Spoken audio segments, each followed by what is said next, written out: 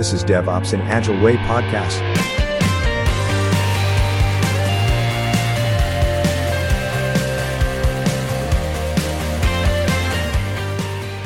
Hello everyone, this is another episode of my podcast, and today I have really big honor to have great guest with me, and I'm presenting to you Helen Beal, who is the main person for us DevOps Institute ambassadors to contact, and not only for us but for everyone who is interested in DevOps, in value stream mapping.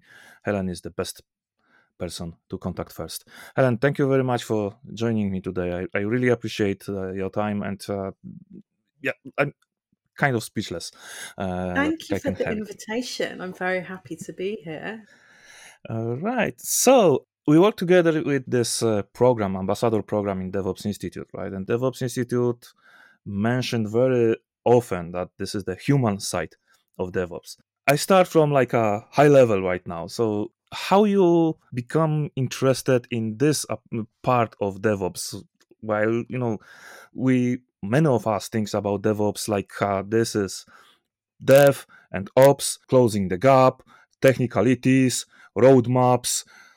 Right now we have this. Yes, we have this burger now, right? DevOps burger, which I honestly speaking hate. Well, yes, the humans of DevOps. So my background was I did an English literature and language degree and then ended up at IBM. And then it was probably 15 years in my career, something like that, when DevOps sort of started to emerge. And I was quite deep in deployment automation at the time, so quite technical, quite a kind of point solution between Dev and Ops. I came across DevOps, and it was one of the things that really excited me about DevOps was the cultural element. So a lot of people do make the assumption that it's all about the technology and the tools. But when we look at definitions like CALMS, which came out after the first DevOps days in Mountain View, which was one of the very first in the world with California, and Damon Edwards and John Willis sat down and tried to figure out what this DevOps thing was really about. They came up with the initial acronym. I always call it an elevator acronym because it's like an elevator pitch. It gives you a 30-second definition. And the original definition or acronym was actually CAMS, so Culture, Automation, Measurement and Sharing. And then Jez Humble later put the L in there for lean. He actually put it in as CLAMS to begin with, which I really liked, but other people obviously didn't like that so much. It became CALMS, which is great. So I got really excited because, yes, the technology is really interesting, but the people, process, tools, adage that we have in our industry is so true. We need the right people with the right skills, doing the right things before the tools can properly do what they're intended to do. And I think we've spent a lot of time in our industry talking about bits and bytes and tech, and it's actually really refreshing to talk about how we feel and, what burnout looks like and what stress looks like and what pain and frustration at work looks like, and actually recognizing that we can do something about those things and we can make the workplace much more joyful. It's kind of my big mission, is to bring joy to work. So that human side that we've always really promoted and really championed at DevOps Institute has always been really important to me. That's great, and great that you mentioned CALMS or CLAMS. I like it that as well. We very often, even people who are familiar with this, because this, I don't know if you have similar point of view, but unfortunately, I see that people don't really recognize CALMS as a framework or whatever definition of DevOps, right? This is, as you said in the beginning, it's automation and that's it, right? But there is the first letter of this in both versions is C, right? The culture. So, so it's not just about the people, but also about the interactions, about the whole dynamics, which is there, right? So we cannot just simplify DevOps to just couple of technical aspects, because I mentioned this DevOps burger or any other roadmaps for DevOps. There is like so many technologies that there is no one in the world who can say that, yes, I know them all like a master and I can work with all of them, right? So this is like the art of choice, I think, today. Yeah, I like that, the art of choice. Yeah, I mean, there are so many tools and any DevOps toolchain has so many tools in it, and they're often from many different vendors. This is one of the big challenges.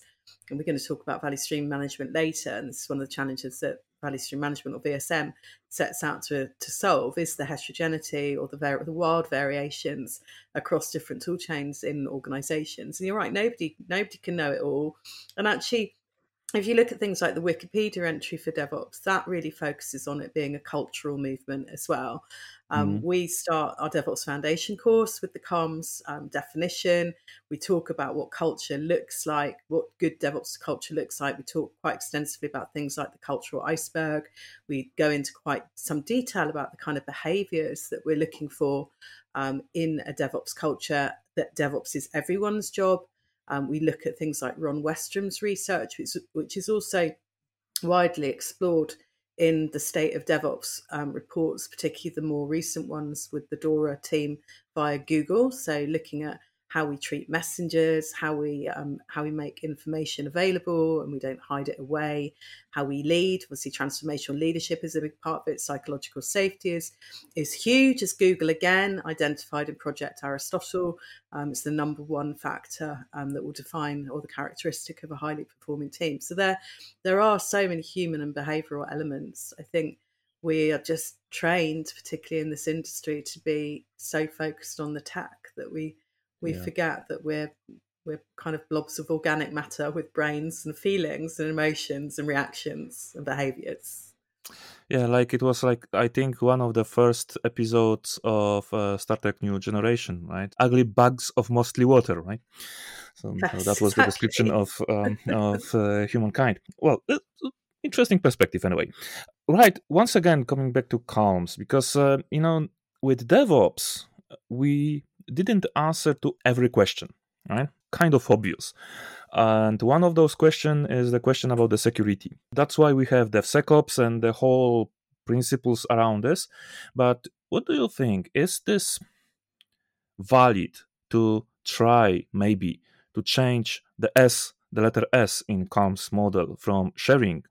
Because sharing is part of the culture, I think, at least I think that, to security.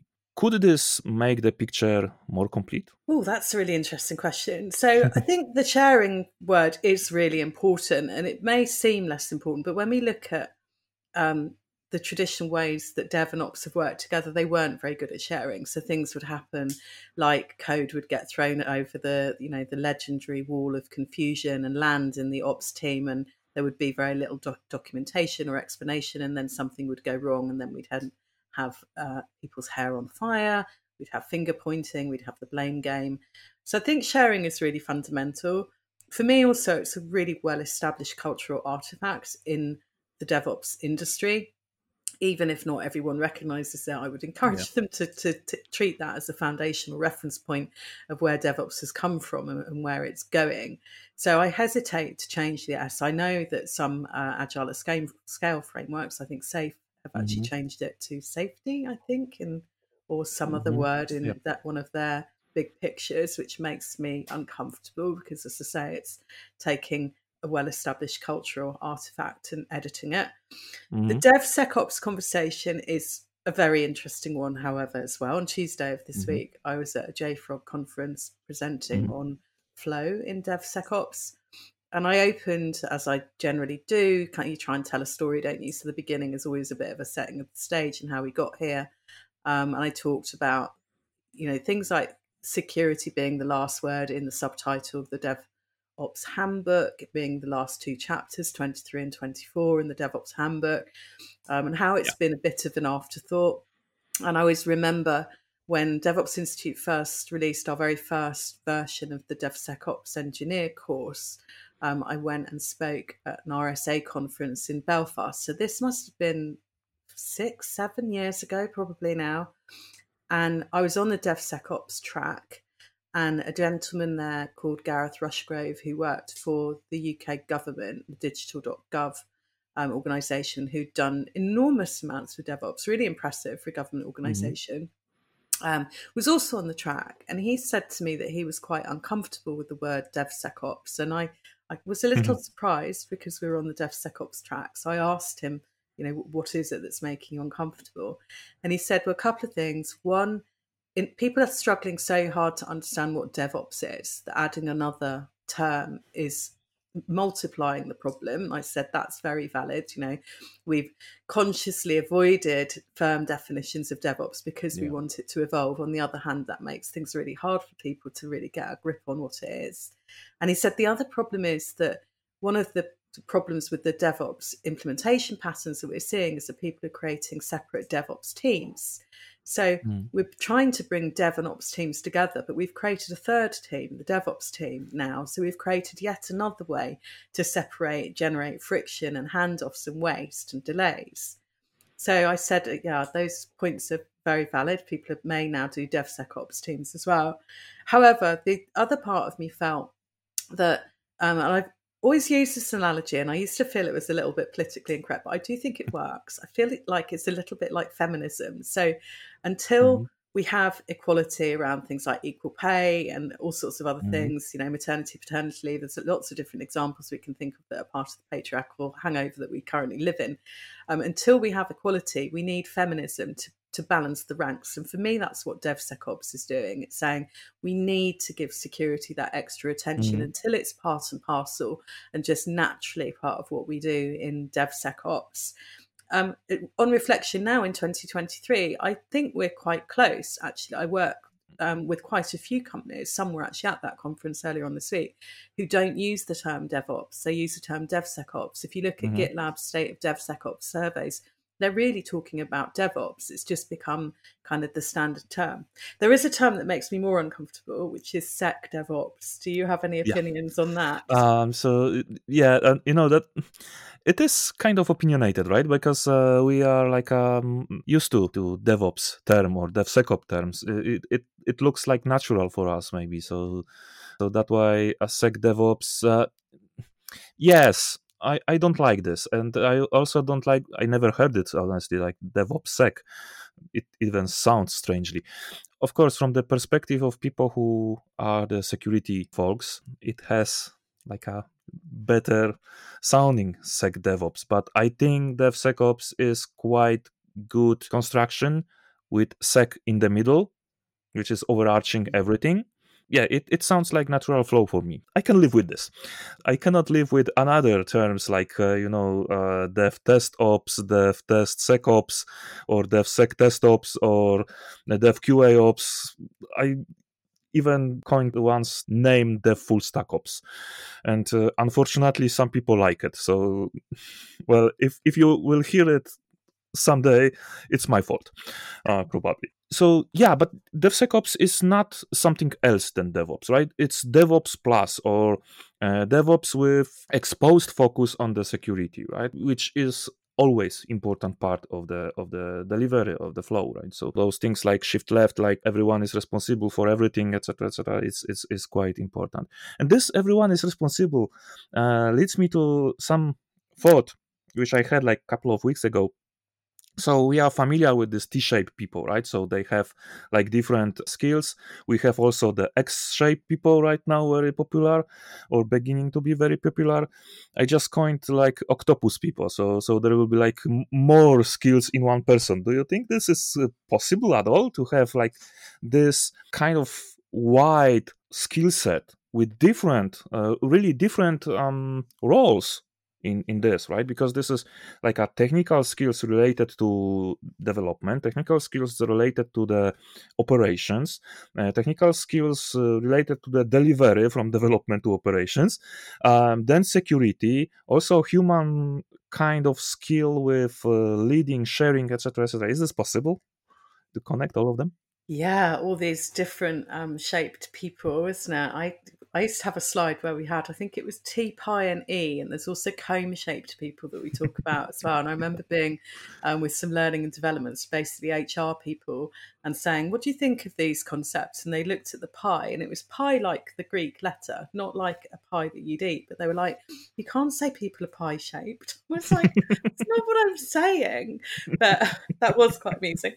But yeah, the comb-shaped one is quite similar to the octopus. And I think this is a really interesting and ongoing debate. And I think it's caused by some fundamental principles that underpin both Agile and DevOps, in that what we're trying to move from is a siloed environment, and the silos traditionally have been groups of SMEs or subject matter experts. So they've been those eye-shaped people where they've been like a mainframe expert, or they've been a DB2, or sorry, a DBA, a database administrator expert.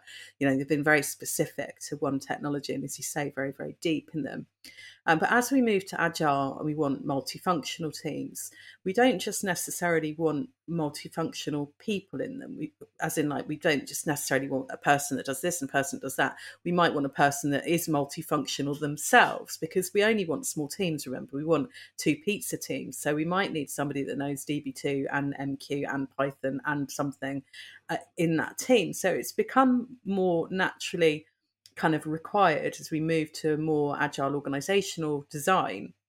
I think there's another element to this, though, which I think and I hope that the technology is supporting these ambitions. So we're talking increasingly about developer experience, and then around that employee experience, and then extending into total experience, so recognizing that user experience and customer experiences, all those experiences are all completely connected. So if you've got developers that are having a great experience, it's likely the customers will be as well, because the developers will be able to respond to their needs and give them what they need very, very quickly. And I think when we look at the increase in low code, no code, and then more recently as well, AI, particularly generative AI and the large language models, the more this becomes in reach, your octopus person, the more it becomes in reach that a person can fully understand the business workflow and actually code or use a low code tool with some generative AI to back them up to build something that's useful, then perhaps have another octopus that they link to that has excellent coding skills to do some peer review and some QA with them before together they can probably release it using a CI/CD tool, which are fairly accessible to people now. When I was doing deployment automation prior to DevOps, what I was meeting in organizations were people that had basically built what I would call script monsters. So what would happen is they'd be manually releasing, and then one day they'd go, God, I do this all the time. I'm just going to script that piece. And then they'd script another piece and another piece. And over several weeks, months, even years, sometimes they had this big ball of scripts. And it worked most of the time. But when it didn't, they were the only person that knew what went wrong with it. And it was completely unscalable. And it was hard to sell to these people, because you basically had to tell them that their baby was ugly, which obviously nobody wants to hear that. But then I met organisations like Hiscox, one of the companies that I worked with very early on. It was very early DevOps adopter. And when they implemented CI/CD, one of the big kind of like aha moments they had was that they suddenly were able to release the process of releasing to potentially thousands of people. They didn't need thousands of people to do it, but instead of one person, tens of people could now do it, which made a huge difference for them. And it could have been thousands if they needed it to be. And everyone understood what was going on. There was a full audit trail. There was version control. They could roll back. They could roll forward. Now they're probably doing like progressive releases. That wasn't really a thing in the early days of DevOps. I think it's quite well established now. Do you think progressive deployments? I think so. Yeah. Yeah, that's true. You touched now the point which is very interesting for me, because I hit this let's say issue a couple of times. It's the mentality of the people who are entering into this DevOps world. Sometimes they are pushed or even forced to enter this world. They are in the development mentality like from 80s, 90s or early 2000, and they do great job. In their eyes, their product is working very well. Okay, the flow is maybe not that perfect, but it works, so why to change, right? So how we should, from human perspective this time, talk with or interact with those people who are forced to be in DevOps world? Is this possible at all to push someone to change the mindset? Because this is the mindset, right? This is a huge question, by the way. So what I used to say when I was consulting, I don't do a lot of it at the moment, but when I'd consult with organisations, and the early on, I would say what you're actually trying to do is not adopt technology. What you're trying to do is change the way of working and the way of thinking across your people. And that might be tens, hundreds, thousands, or tens of thousands of people, that we have to convince every single individual that there's a better way for them as an individual. So we effectively have to work out what everybody's personal motivation is and what's going to make it better for them. Now, we are wired to resist. This is part of, I talk quite a lot about the neuroscience of DevOps, and this is one of the important pieces. And there's a lady called Dr. Britt Andrietta, and she's written a number of books, Wired to. One of them is Wired to Resist, and she explains how it's evolution. It's basically as simple as if you're walking through the savannah and the bush looks different to what it did yesterday. It might have a lion in it that's about to eat you. So we're wired to be fearful and mistrustful of change because it could be bad for us. But there are other ways that our brain is wired around novelty as well, right? So actually we do move towards new things naturally also. So we have to kind of balance the fear and the novelty, and the fear factor becomes a lot worse if people have been through change programs which have gone horribly wrong previously. So it's a huge topic. I often also use the technology adoption curve, the crossing the chasm sort of bell curve that Geoffrey Moore brought into popularity, because you can apply that not just to technology adoption in a market, but also to the people in an organization. So you can get people to plot themselves and say, I'm an innovator or I'm an early majority. And people normally have a quite good sense of where they are. And you can try and plot an organization and say, okay, we've got most of your people. Now we're up to kind of mid majority. But the other thing that technology adoption bell curve tells us is there's also the laggards. It's a bit of a pejorative term. You can say the conservatives, that's a bit political. But the people that are, may never come to the party, and there does sometimes become a point where the organisation has gone so far that it's not the place for them to be anymore, and that's just a reality of life. But yeah, it's a huge question how to bring people on change. There's tools around it. If you look at our DevOps leader course, there's a lot of tools like stakeholder mapping in there, storytelling, some behavioural science, looking at natural biases, all sorts of things to try and help leaders tackle those thorny topics when we're trying to do a wholesale change. So generally we can give the best answer from DevOps, right? It depends on the situation. It's work. It's evolutionary. It's highly personal, highly human. It takes really good leadership that aren't trying to tell people what to do, but are trying to understand what people are motivated by and how to get people working towards a common purpose. So it's a lot of work. But it is possible. There's many, many examples of organizations that have done it successfully now. So yeah, with this optimistic element, we leave our audience for now, and we will meet Helen again in next week. Thank you, Helen, for the first part of this interview, and see you very soon. Such a pleasure. See you next time.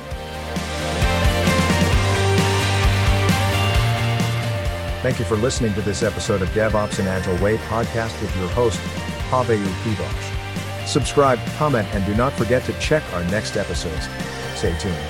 Stay safe. Stay curious.